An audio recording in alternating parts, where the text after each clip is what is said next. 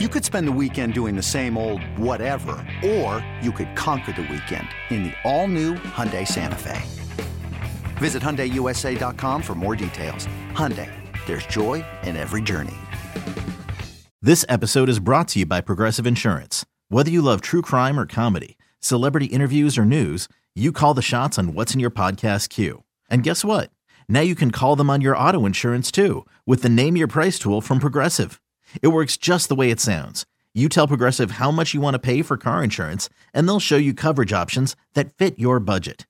Get your quote today at Progressive.com to join the over 28 million drivers who trust Progressive. Progressive Casualty Insurance Company and Affiliates. Price and coverage match limited by state law. You're tuned into It's Always Game Day in Cincinnati, the top podcast covering the defending AFC champion Cincinnati Bengals. Hosted by Lindsey Patterson and Mike Santagata, an Odyssey Sports podcast.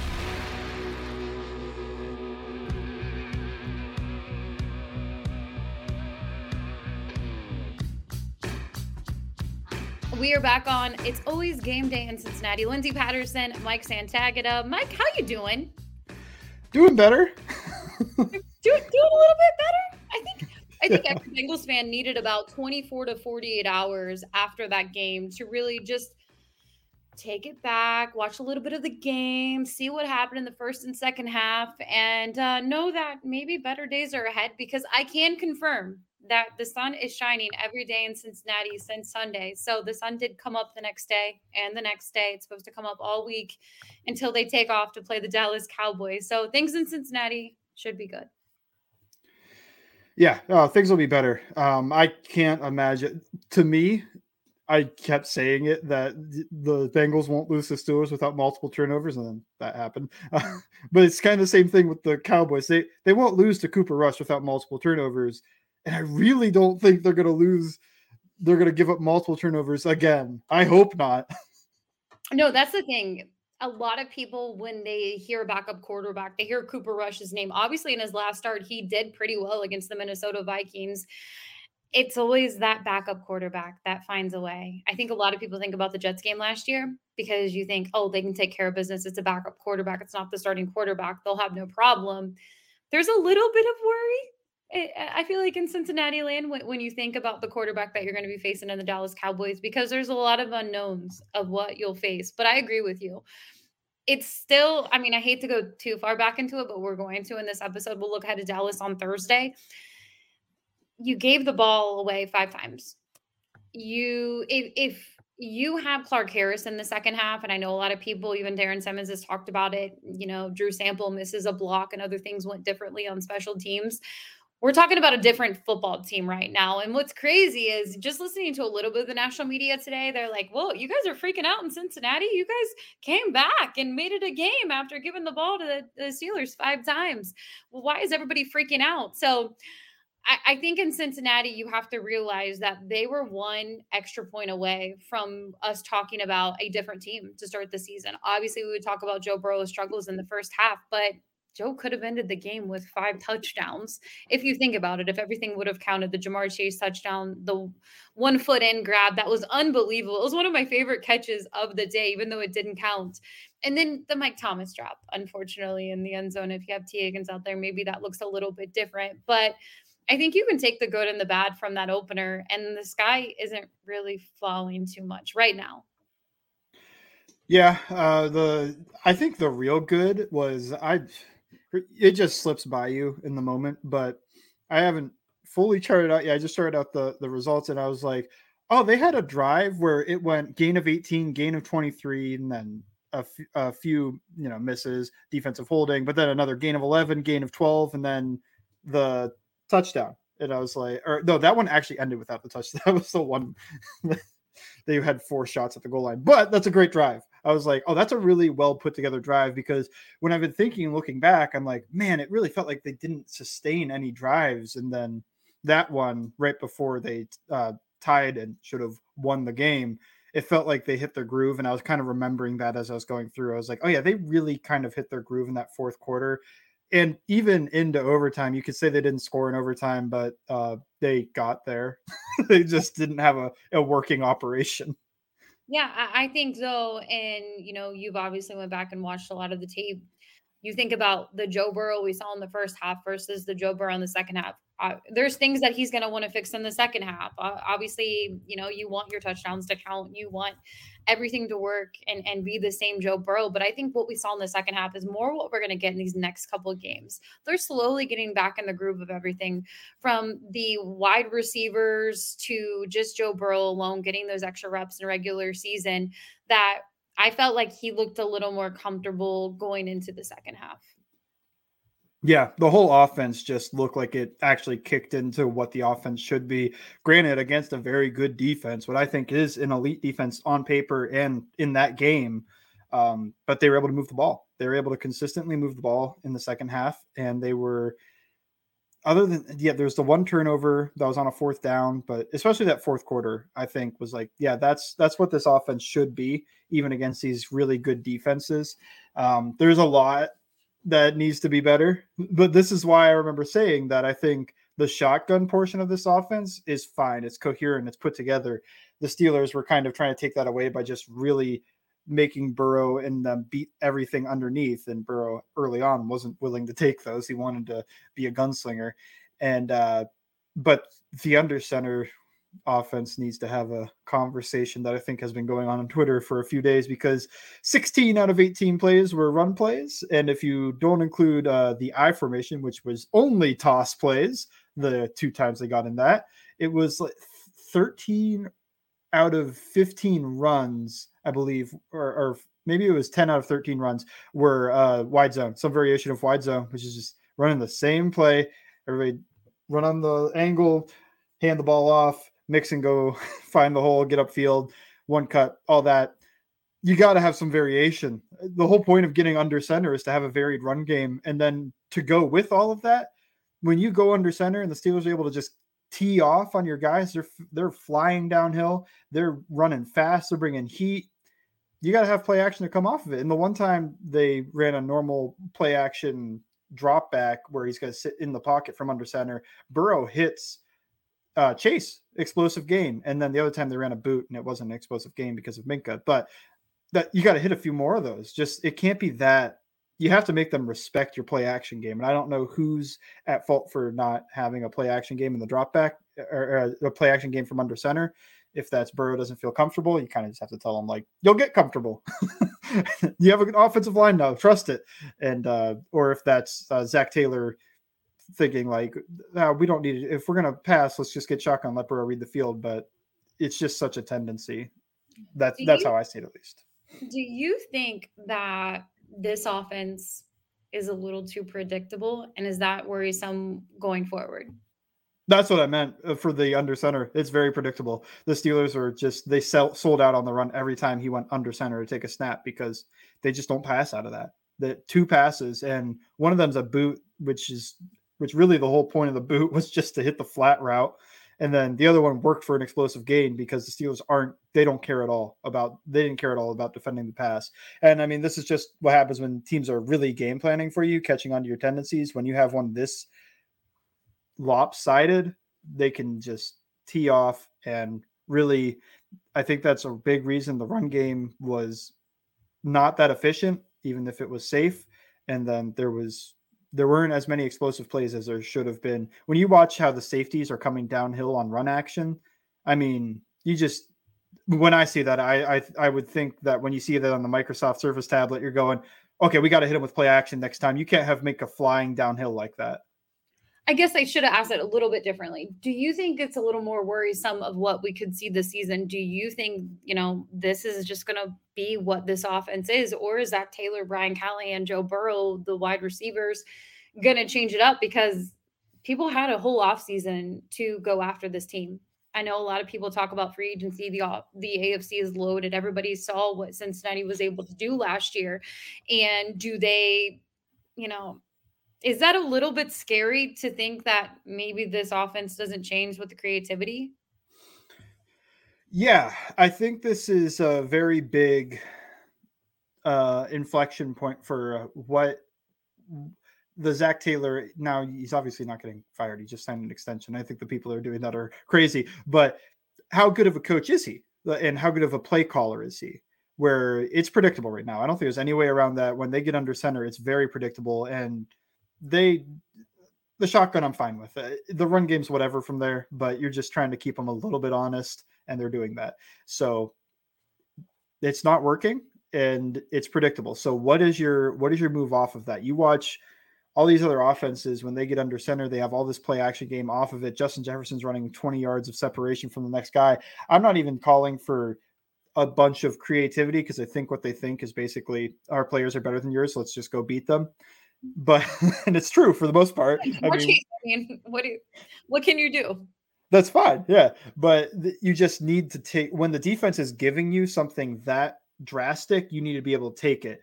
And they haven't shown that they can do that yet, but I think they can be. And the one play I'm going to think back to is the Broncos game. And the entire game under center, they're running wide zone and duo, and they're actually really hammering duo, which is power run play, no poolers, but they're just trying to get all this vertical displacement, double teams.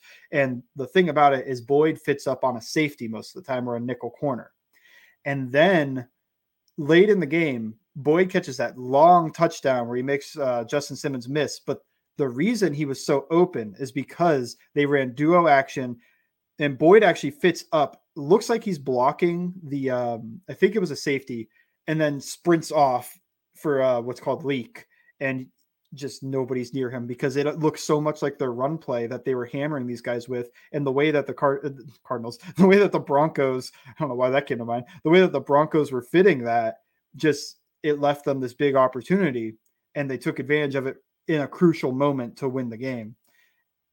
And I think the Bengals had that opportunity against the Steelers and didn't take it, but that's a learning point. You just have to, when they're going to do that to you, when you go under center, you have to be able to punish them, just like they did in the Broncos game. And that Broncos game is going to give me a little bit of hope for Zach Taylor, Brian Callahan, and the future of not being too predictable under center.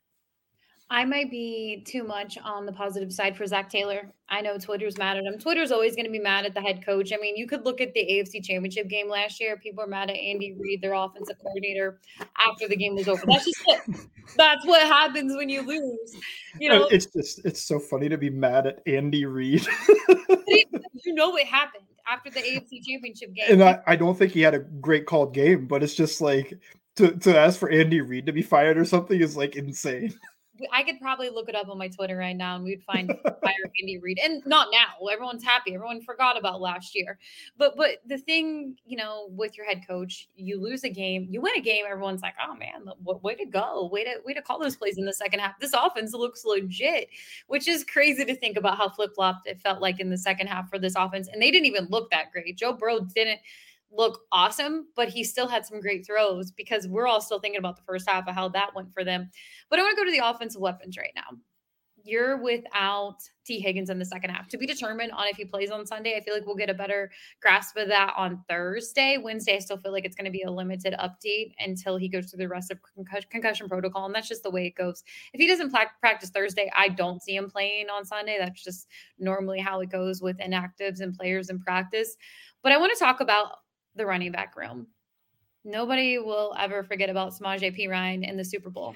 I remember a little bit about the AFC Championship game when he ran in for the touchdown. But obviously, the excitement over the offseason was Chris Evans. It was going to be his second year this year. I feel like this guy's going to be a big part of this offense. You think about Chris Evans, you think about Joe Mixon on the ground, receptions in the air. He really isn't a part of this offense right now. What's the deal with that? I think the fans were kind of making up a lot of the Chris Evans hype, because the coaches had him in a competition for the RB3 spot and playing in preseason games, and Perine resting, and fans were still saying, "Oh, Evans RB2," and I'm just like kind of watching like, this is a train wreck. It's gonna happen, and I didn't see zero. People. Why didn't you warn the people? Because they just get mad at me and say I'm stupid or something, you know, like no, you're wrong. I saw some call for play some wide receiver. It's like he can't really play outside at 5'9". Not that Perine, like when you put a running back out wide, most of the time that's just to waste some player, you know, like in his own coverage, just waste the corner, just run downfield and let the corner follow you. But I think he should get more snaps. But I would. it's so tough because the only time Chris Evans has had to play and pass protect, he did a good job. But it's clear the coaching staff does not trust him in that role because otherwise he would get those snaps. And we're not at practice. Well, I know I'm not at practice. I guess I can. Maybe you're watching from afar, be able to get there somehow. But I'm that, but I think you can take the overall reaction of people who are there every day. I mean, we really didn't hear. The thing is, we didn't hear about Chris Evans really that much. No, never from the coaching staff. Never from, and never. You always hear how he looked good in practice, but what I always want to hear is just like the coaches say, "We've got a bigger role in mind for him," or whatever. I'd never listen to that running back's gonna play some wide receiver because I'm just like, no, he's not. It never happened. Football experts who said Chris Evans, make sure you're watching. Yeah, I never bought it. Your roster. That was a big part of that. No, I agree with you. I think that big hype was more on social media and not really true in the coach's room. So do you think he's going to be any of an impact player besides maybe a special teams guy this year? I think he'll get more snaps. He's not going to have 0 snaps the entire year, obviously, and especially if there's an injury of some sort. I think he's higher variance than a lot of people want to say he is. I think you will probably get the lowest lows with Evans than you would with the other guys just because of experience. I just cannot get that play from the Super Bowl out of my head where they tried to throw a rail route to him and the linebacker's able to reroute him when he has like 20 yards on the sideline to run around that guy. And that's just stuck in my brain. And I know he catches a ball later, but that's stuck in my brain of like the coaching staff is probably very upset that he ran into that linebacker instead of trying to get around him because that was a touchdown in the Super Bowl, man. And I know P. Ryan had a ball bounce off his hands and go to the corner in the Titans game and all these other things people were yelling about. And P. Ryan couldn't pick up first down. They also ran inside zone at Aaron Donald. Let's not forget that part of the equation. How can people forget anything when it comes to Aaron Donald in the Super Bowl? I mean, not one play I will ever forget. He lives in people's nightmares. I'm not even joking. But I just think they really trust P. Ryan in pass protection, rightfully so. When I watch, he is the best pass protector. I keep hoping Mixon shows more so that he can get more of those. But really, it's P. Ryan. And when end of the day, the job that they want on passing downs is not some electric outlet to take 10-yard passes, to take 2-yard passes, turn them into 10-yard gains. They want to keep Joe upright against the blitz. And that's okay, in my opinion, because you have already 3 studs. And honestly, Hurst looked good. So you have 4 outlets that look like they can ball. You don't really need the 5th one as much as you need the pass protection. And people are yelling about the offensive line is fixed. And I know I'm kind of rambling a little bit, but when you bring 6, you need a 6th guy to pick that guy up or Burrow's taking a hit. Here's the thing. We're going to get more into the offensive line, Hayden Hurst. What I love about NFL game weeks, half of this stuff wasn't even on our subject line. So we're just kind of adding so much in because I feel like this is what everyone is talking about right now. It's the weapons, the offensive line, Hayden Hurst, Joe Burrow. So there's plenty to talk about. That's the good news. We're running over, so we're going to go ahead and wrap and get to our next segment on It's Always Game Day in Cincinnati.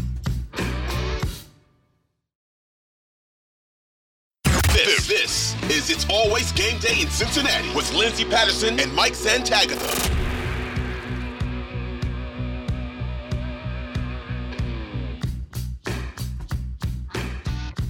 We are back on It's Always Game Day in Cincinnati. A lot of talk this offseason was CJ Uzomah's gone. He goes to the Jets. They get Hayden Hurst. A little bit of optimism, I felt like, going into the preseason game 1 of what Hayden Hurst can bring. He's younger. He really never got the shot to be tight end number 1, that big guy with a quarterback like Joe Burrow.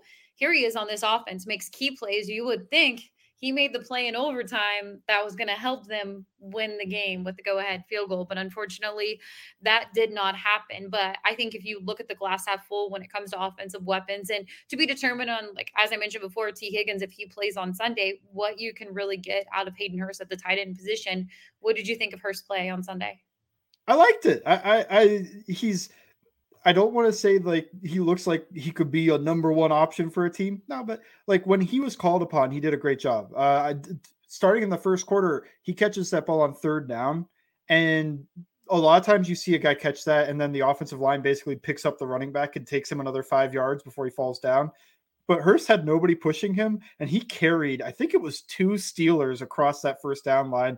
Like that was some awesome effort, and I loved seeing that. And then relatively quiet, but you have to understand that he is probably fifth in the pecking order when you think Boyd, Higgins, maybe Chase, fourth. and Mixon.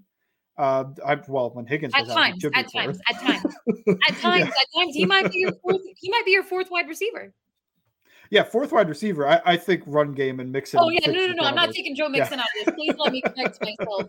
Joe Mixon is obviously going to be there, but I think when you think of offensive weapons, obviously he's a tight end, but I think in the wide receiver room or just receptions alone, I would maybe put Hayden Hurst at 4. I mean, you look at the other guys you got in the wide receiver room. Well, you're not winning a lot of games with them. See Mike Thomas in the NFL game this past weekend. I felt bad. Mike Thomas struggled, but I was also like, oh man, they're kind of trying to use him in the Higgins role at times where they just like kind of ran a play and it was like, yeah, T would be running that right now. Like that one play where he would have caught the touchdown. T. Higgins would have caught the touchdown in the end zone. I'm so sorry, Mike Thomas. I'm so sorry. I hope you rebound and you make some catches because look, they might need you in Dallas on Sunday. But unfortunately, we knew what we were going to get in the bottom half of the wide receiver room for the Cincinnati Bengals. So no, I just feel like Hurst is going to be one of those guys that obviously tight end, but can be your fourth receiver if you kind of think of it. Just an insane catch in overtime to set up the field goal. Like to get both feet down on that was, oh my goodness. I forgot how awesome it was until I rewatched and I was just like, sheesh. It's actually kind of a dagger. It's a little bit of a dagger if you think about it, because you're like, oh, Hayden Hurst, great part of this offense. And then he makes the catch and you think, they should have made the field goal. They should have won the game. Yeah. No, there's so many narrative stories about like how Hayden Hurst was the hero for making that catch and stepping up and all these other things. And I keep thinking nobody would have wrote it, but I always think I would have said something about Wilcox as a hero if the snap doesn't get, if the kick doesn't get blocked. It's like, yeah, you just had an emergency long snapper step in there. It was a little slow, but it was fine. So I've thought of all this. Long snappers are people too. That's what I want to say. I mean, people are like, how's Clark Harris get hurt? Half his job is running 40 yards downfield to make a tackle, guys. That's how he got hurt. He doesn't snap and then just kind of sit there like, nice, another good one. But no. I liked Hurst a lot. He wasn't used the way I thought he would be as a blocker. I thought there'd be a lot more sift, cuts, all those type of things. But he was fine. I thought he was better as a blocker in this game than he was last year in Atlanta. So that was very promising. I still don't think he's going to be Uzama as a blocker in line, at least. But he's more athletic and look, he might be a better receiver. Watching him, I was really impressed. He made the CJ Uzama was the guy to drag guys across the first down marker on third down. Hurst did that. And then Hurst added on that insane catch that I don't think Uzama makes that catch, but different players, I think you're going to get at least a similar result in production from Hurst. So I was really impressed, and nobody's really talking about it because it was a loss and you want to talk about all the negatives, but I thought he was solid in his debut. I do want to say something that I said about Hurst and earlier in the segment. I said number one option. I kind of meant more in the tight end room at his other teams of being the number one option. He's obviously, I hope he's never the number one option in Cincinnati. No offense, Hayden Hurst. You hope that's always your guy, Jamar Chase and T. Higgins. But we'll go to the offensive line because I think there are a lot of lazy takes after games. It's people who didn't watch the game or rewatch the game, national experts that say, oh, Joe Burrow sacked 7 times. This offense line is terrible. They didn't fix anything. They didn't spend any money in free agency. Who are these guys out there? They're still struggling. Poor Joe Burrow, 7 sacks. I'm going to have you do the good and the bad. Glass half full, glass half empty. We'll start with the good because I feel like Bengals land could use some optimism and some good news. When you think of 3 offensive line plays, what stands out for you from Sunday? All right. So the first one that stood out to me just massively was Cordell Volson got a snatch trap on Cam Hayward. So we have to discuss what a snatch trap is first. Yes. Cam Hayward loves to bull rush. And when you bull rush, you get at least one, usually with him, both arms and hands inside of the jersey, rushing the guy backwards. This is what, Volson gave up his sack on the first play of the game. So Volson responds when Hayward pushes into him with both his hands. The snatch trap is basically taking your fist and punching his arm to get that leverage point to go away. And he has so much weight on his hands and pushing forward that it's like pulling the rug out from underneath someone, pulling the chair out. So he falls onto his face. So Cordell Volson, 4th round rookie, got Cam Hayward with a snatch trap and made him fall onto his face one-on-one. He was on an island. Karras was busy blocking Larry Ogunjobi on the play. So I believe I'm just going to double check real quick. Like, I'm going to double check this because I'm not going to. Absolutely. Immediately, Karras goes and blocks Ogunjobi, and Volson is able to snatch trap and get Hayward to fall on his face. So that was an awesome rep from him. I really loved another rep, this one from Alex Kappa, where he is on a double. It's duo, which is getting double teams on the first level, working to the second level. Anyway, all this is to say, Alex Kappa, he takes Miles Jack, who's a linebacker. He basically couldn't double because Miles Jack was so close to the line of scrimmage that he just had to pick him up instead. He was basically on the line of scrimmage. And he turns him, takes another man, drives him into another guy, and gets 2 pancakes for the price of 1. He puts Miles Jack and he put just checking the number, I believe 94. I'm not sure. That might be Alualu. Puts them both on the ground. So he opens up a hole and puts 2 guys on the ground by himself. That was an awesome rep from Alex Kappa. So wanted to shout that out. And I'm going to go unorthodox on the first time I do this segment. My third one is Joe Mixon. I just talked about his blitz pickups and how I want him to be better. There is a play where they called play action. Everybody's selling play action. They're trying to pick up the defensive lineman right away. But the Steelers send Terrell Edmunds off of the edge. And instead of carrying out the play action, Joe Mixon sees that and immediately picks up Terrell Edmunds, and it leads to an explosive play to T. Higgins because Joe Burrow doesn't get decapitated on the backside of that because he couldn't see him coming. So awesome job from Mixon. It's the opposite side of where he's normally looking. Just love to see it. Love to see him do something awesome in pass protection like that. He did have a hiccup. It's okay.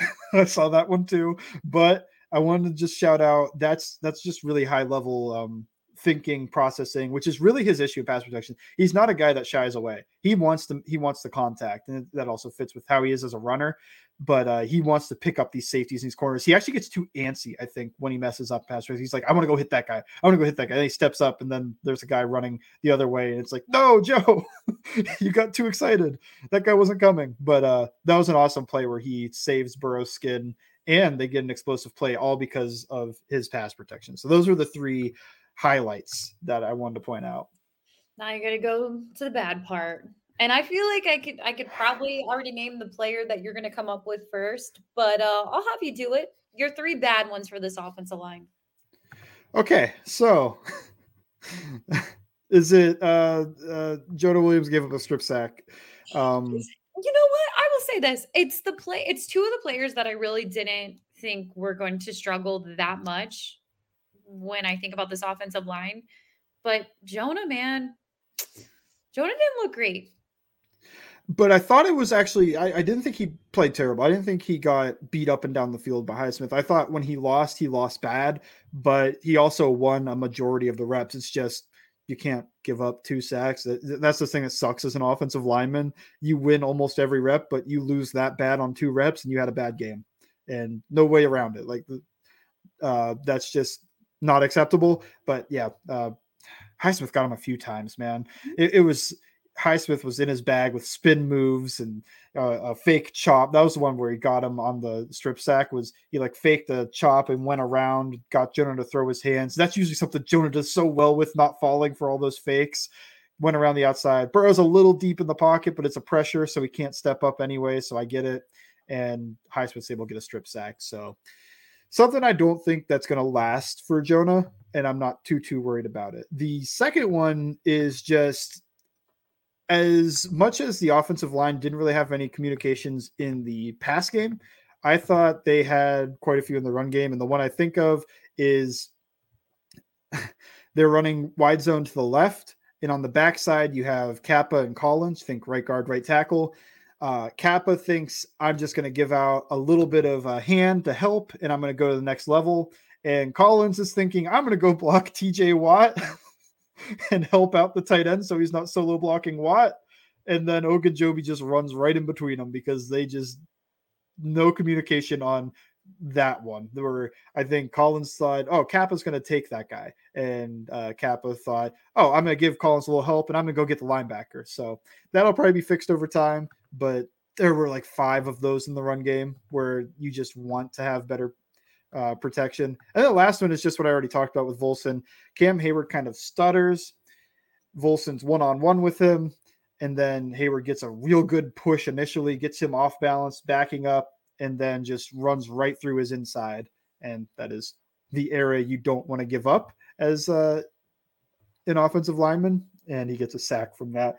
So is what it is. That's an elite player. But, man, hate to see you give up a pressure that quick to a bull rush. You want to see those guys dying slow where they're just like popping back hip as they go back, and imagine like straining and just like kind of like, please get this ball out, instead of, oh crap, he's like knocked off balance, guys running free. Stay in front next time. I know he's elite, I know he's hard to block, but just stay in front. Also don't let him do the Geno where he would pick guys up and like sack the quarterback with the offensive lineman. Don't do that either, but just stay in front and make it harder on him. When you hear what you see and you're watching, obviously, the game again from the Steelers in week 1, this offensive line, are you optimistic these are things that can get fixed with this offensive line? And then you have Collins coming up with the Dallas Cowboys.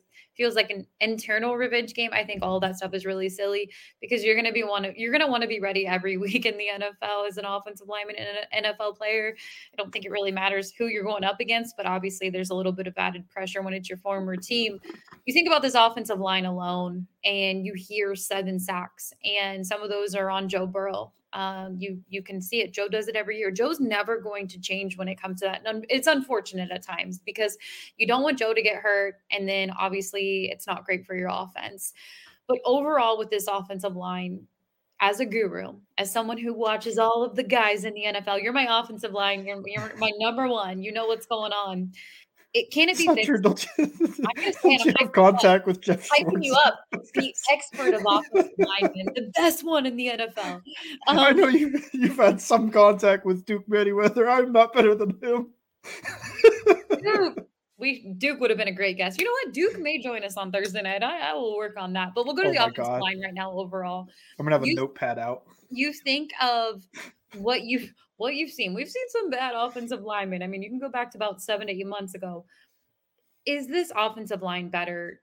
Are the Bengals getting criticized a little too much for people maybe not watching the tape and rewatching that game, that maybe it is just getting more reps together going into the season? To me, demonstrably better. Like as individuals, they all look much better than what they had last year. I think some of it is just unlucky, and you're going to see over accumulation of reps that this doesn't have. I think of Jonah. Jonah doesn't give up 2 sacks in a game very often. So that's probably not happening. Oh, he faces Michael Parsons. I should probably hold my tongue. That's that game. Yeah, but he faces Myles Garrett and he gives up 1 sack, and then he gives up 2 sacks to Alex Highsmith, and this is just like a consistency thing. You want to see that, but I think he gets in his own head sometimes. He's a really smart guy, and I think he overthinks things sometimes as he's getting there. Just like I don't know, just instead of playing with just the unconscious tuition of knowing, reacting, using all your training, he kind of thinks a little bit sometimes.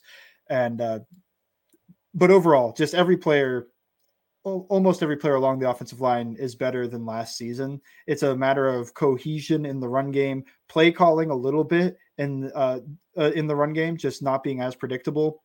And Burrow's always going to be taking these sacks, but I think there is the gray area that he could fall back just a little bit. And he did it in the second half. That's why I'm always hyping up this second half of this game, because that's what I want the Bengals offense to look like, where he is hitting his checkdowns on time and he is getting through his progressions quickly. He's not holding, trying to be a big game hunter. When he has to move the ball, he's moving the ball. What were we so impressed by when Josh Allen came out and tore up the Rams? It's like he took all of the underneath stuff. And that's Josh Allen, who was known as inaccurate gunslinger, just wants to fire these deep. He comes out and he throws like 80% completion, and for a long time, like 6 air yards per attempt. Like that's not a Josh Allen thing, but if that's what the defense gives you, that's what you have to take. If they're going to play everybody deep, you take the underneath. Just very simple. Sometimes we make this very hard when it's a little bit more simple, where if they're going to play people deep, you take what's underneath. If they're going to bring a guy down, now you can attack deep. It's just numbers that way. So I want to see Burrow just not completely. I don't want him to turn into like a Kirk Cousins, or he had a great game, but I just want to see 5-10% more of protect your offensive line a little bit and protect yourself.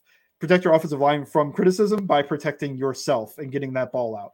Just, stop running out of the pocket when it's clean, and stop. He only did that a couple times, but worrisome a little bit. I think he'll be okay. He was fine last year. And then also just get the ball out. When it's that first pick is just burned in my memory as like a core memory. It's like, get off of that. It wasn't even a sack, but get off of that, check it down. And I think that just has to happen a couple more times a game. Instead of taking a sack, just check it down, live to fight another day. Yeah, I think you bring up a great point. You don't want Joe Burrow to change the way he is, because if Joe Burrow changed the way he is, he would not have that first down in the AFC Championship game where he had the play of the second half. There's so many plays in that second half, but he runs for the first down and keeps it a game and gets the first down, and they extend the play and go down and score. So don't change fully. But I think you bring up a good point when you said protecting the offensive line and yourself. You protect yourself from getting injured. And then the criticism is the headline, 7 sacks. This team didn't change anything. This is the same old offensive line. And I agree with that. I think you got to be smart with that. And Joe has to change his ways when it comes to that. Not fully, but a percentage wise. And hopefully that happens. And I have no doubt that today's an off day in the NFL, not to be like more like, oh, Joe Burrow's sitting at his locker staring into space and still staring. He hasn't eaten. He hasn't bathed. Yet. But I truly believe Joe Burrow did not have an off day today. I truly believe that he's. I sound so corny. People are gonna be like, "Oh yeah, Joe Burrow never sleeps. He works. He's one of those coaches that sleeps at the stadium." No, but I truly believe that dude is like, "All right, now it's war," because he's a different cat. But we'll see what happens in Dallas on Thursday. But it's crazy. There's so much to talk about. We just talked about offensive line for a full segment and Hayden Hurst. There's plenty with this team, and we'll do a little bit of what we learned after week 1 going into the next segment on It's Always Game Day in Cincinnati. This is It's Always Game Day in Cincinnati with Lindsey Patterson and Mike Santagata.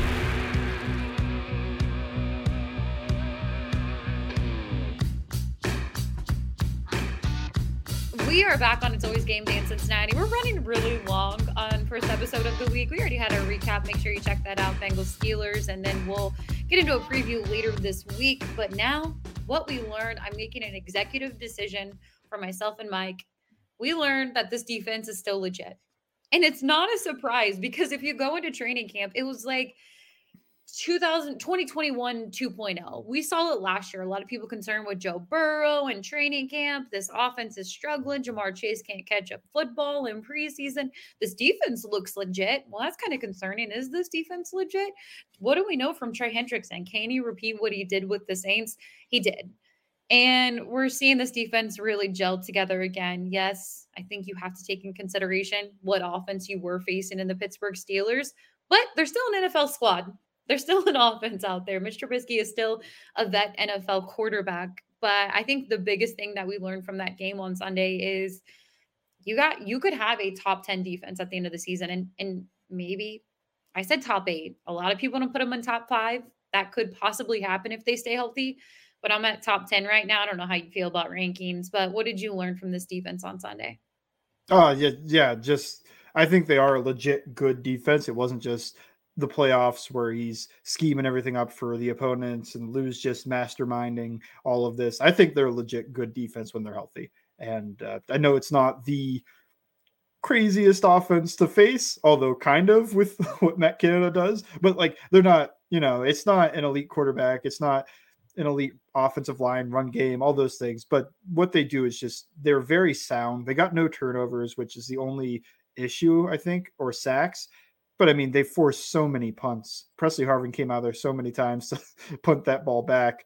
Overall, I was very impressed with them. Mostly just such a love for DJ Reader and what he does for this defense is just a reminder. What we learned is just like, let's just not take this guy for granted. He is, I think, in my opinion, the best nose tackle in the league.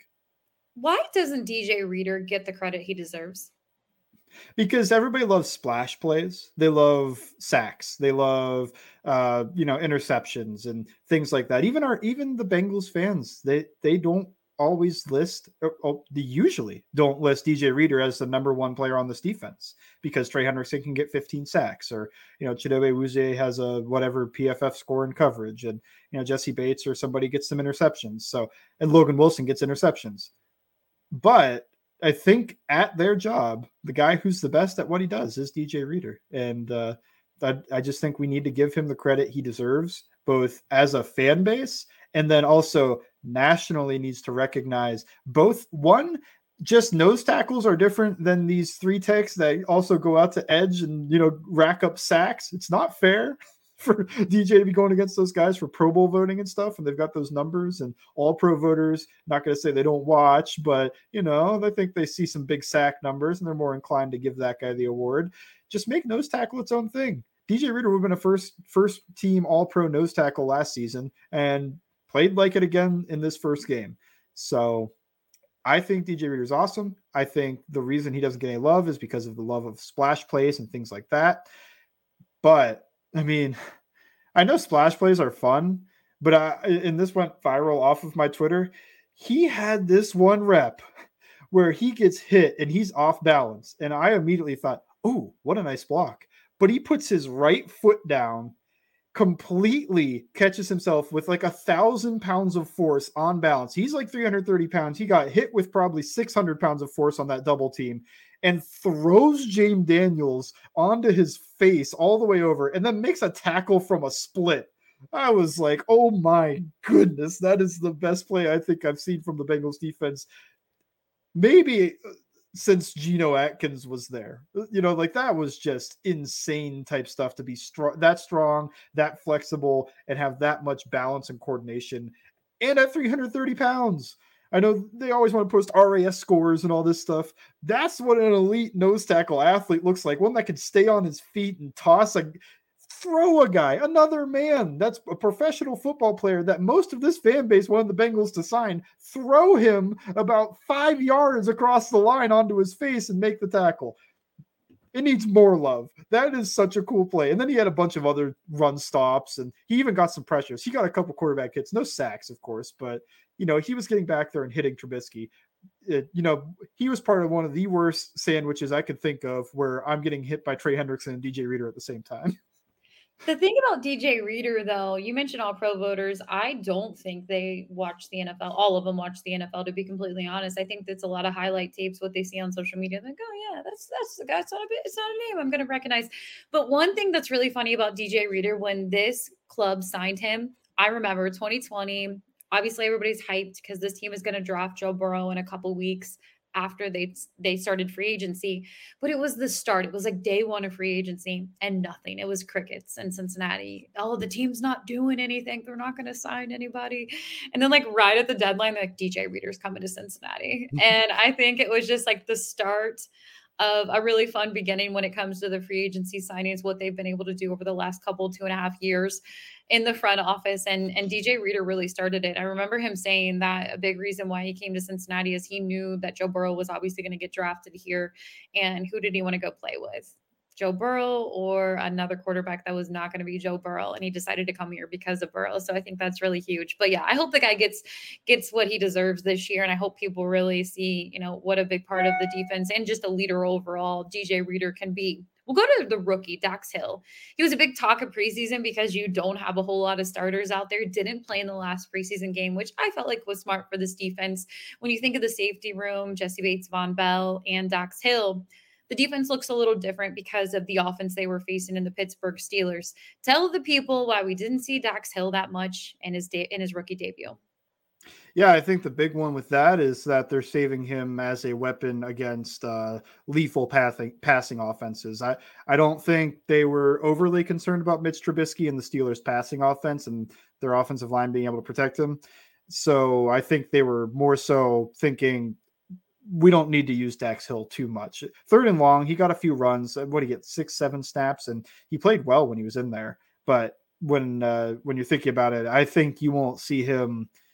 You could see him against Miami quite a bit. I think they've got weapons at the very least. Even if whatever you think of Tua, they have Tyreek Hill and Jalen Waddle. And then I also think you could. I was just talking about passing offense, but you could see him against the Ravens and Lamar, where I think you might want to get that really athletic body onto the field to combat that team. But otherwise, Chiefs, Bills, all those teams, that's what they're saving him for. They're not saving him for the Steelers passing offense, unless they show something and they need to make a mid-game adjustment, and they didn't in this one. So that's, I think, why you didn't see so much Dax Hill. I don't think that one's so much like I was talking about with Chris Evans, where I think the coaching staff doesn't love him as much as the fans. I think the coaching staff loves Dax Hill because they rested him in that final preseason game. They talk him up a lot. They were ready to start him if they needed to, although they always knew Jesse was coming back. So I think they like him a lot. They want to use him. It's just against the Steelers, they pretty much just played the main guys. Yeah. So you think that, obviously you talked about the Miami game, you get Dallas coming up. I don't want to get too much into it because we'll preview it on Thursday, but Cooper Rush, you don't see Dax Hill being a big part of the defense on Sunday? I don't predict it. I guess you could.